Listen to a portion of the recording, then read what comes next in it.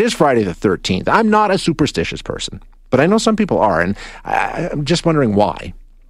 How do these superstitions even come around? How do we end up in a position where Friday the 13th takes on significance and, it can be a very scary day for some people and all the rest of it. So let's get some details around superstitions, where they come from, and if there's really anything we need to be thinking about as far as they go. We'll chat with Dr. Peter Dendle, who is a professor of English at Pennsylvania State University. He has written extensively on superstitions. Doctor, thank you for your time today. I appreciate it. Hi, how are you doing? I'm doing very well, thank you very much. Even though it's Friday the 13th, I guess I should be having a terrible day, right? Well, it could go either way. The day's not over yet. Fair enough. Good point. Yeah. Let's just deal with this one in particular, Friday the 13th. Where did this become a superstitious day? When did it become something we need to be wary of? So the thing is when you try to track down the origins for a lot of these, you're going to find a lot of conflicting accounts. So I think probably the biggest answer is we're not sure. Nobody's really sure. But there's lots of particular theories, like going back to the Templar Knights of the Middle Ages, etc. I think one thing that has the strongest support for it is that the number 12 has always been such a magical number in many cultures, Christian, Nordic, etc., that the 13th person at the table, or the 13th thing, breaks that perfection.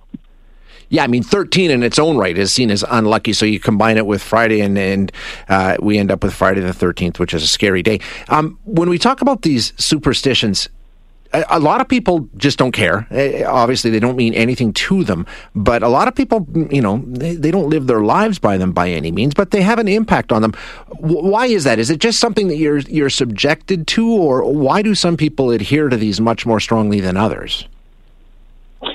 Well, I think a lot of interesting work in psychology has been done on this recently, and it looks like what they're finding is that people need a sense of control over their lives. Right. Superstitions tend to hover particularly around high-stress professions or high-risk, high-stakes things like before an exam or before the big ball game.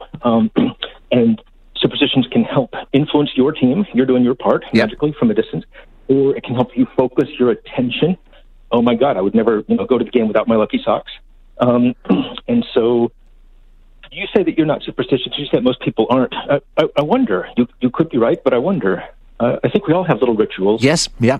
Fair enough. And you mentioned the sports ones, and I'm right there. When I was playing hockey, if we were on a good run, I wouldn't wash my T-shirt. I do certain things when I'm going to watch my favorite team play a game that night. You're absolutely right. And you might say, would you really believe that? Aren't you a rational person? And I might say, no, of course I don't really believe it. But why risk it? Why risk it this time? That's exactly what it is. That is exactly what it is. You hit the nail on the head. I've also read some science saying that, if you get really wrapped up, especially around the bad luck ones, like, seeing a black cat or Friday the 13th or whatever, you can almost manifest a bad day for yourself by putting so much stock into the superstition. Is that true? Oh, I have no problem believing that. People are eminently capable of creating bad days for themselves if they're set. Your brain needs support, and new Ollie Brainy Chews are a delightful way to take care of your cognitive health. Made with scientifically backed ingredients like Thai ginger, L-theanine, and caffeine, Brainy Chews support healthy brain function and help you find your focus, stay chill, or get energized. Be kind to your mind and get these nootropic chews at ollie.com. That's OLLY.com. These statements have not been evaluated by the Food and Drug Administration. This product is not intended to diagnose, treat, cure, or prevent any disease. Go ahead. So, where do you, to me, and I don't know, correct me if I'm wrong, but it seems all the superstitions that we talk about, be it black cats, walking under ladders, broken mirrors, Friday the 13th, they all seem to go back a long, long way. Are we still developing new superstitions like that, or is this something that came out of way back when kind of thing? So I'm going to go out on a limb here, and I say we've invented all sorts of new superstitions, even though not all people will be comfortable using that word. I would say belief in aliens, belief in ghosts, astrology, palm reading. For many people, these are important emotional parts of their lives that give them great meaning and that give them direction. Right. So the thing about the word superstition is that it's always been used to sort of distinguish inside group from outside group. It's often used pejoratively. Ours is the true belief set oh, that nonsense they're doing over there is just superstition. Okay. Kind of like conspiracy theory. Exactly. But there's also a positive sense. I was just looking, apparently like 10 to 20% of young people proudly self-identify as superstitious. And I know that some people gives them a link to family. Yes. That like, oh, yeah, I'm very superstitious. Oh, yeah, my grandma taught me this. And, oh, in our house, we're all superstitious. And you can see that it gives them a sense of heritage and connection with the past. And perhaps also a slight connection with a little magical world behind the mundane world. Yeah, and it's interesting. It's fun. It can be fun, right? It can be entertaining. It can be exciting, and we're all looking for that.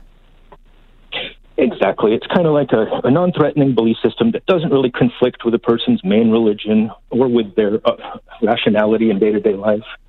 Although I did just notice that Vancouver, about 5-6 years ago, is cracking down. It's not allowing any new developers to make buildings without the 4th and 13th floor. Oh, really? Hey, because, I mean, that's one of the most ridiculous things we've submitted to as a society is we don't put 13th floors in buildings, even though it is the 13th floor.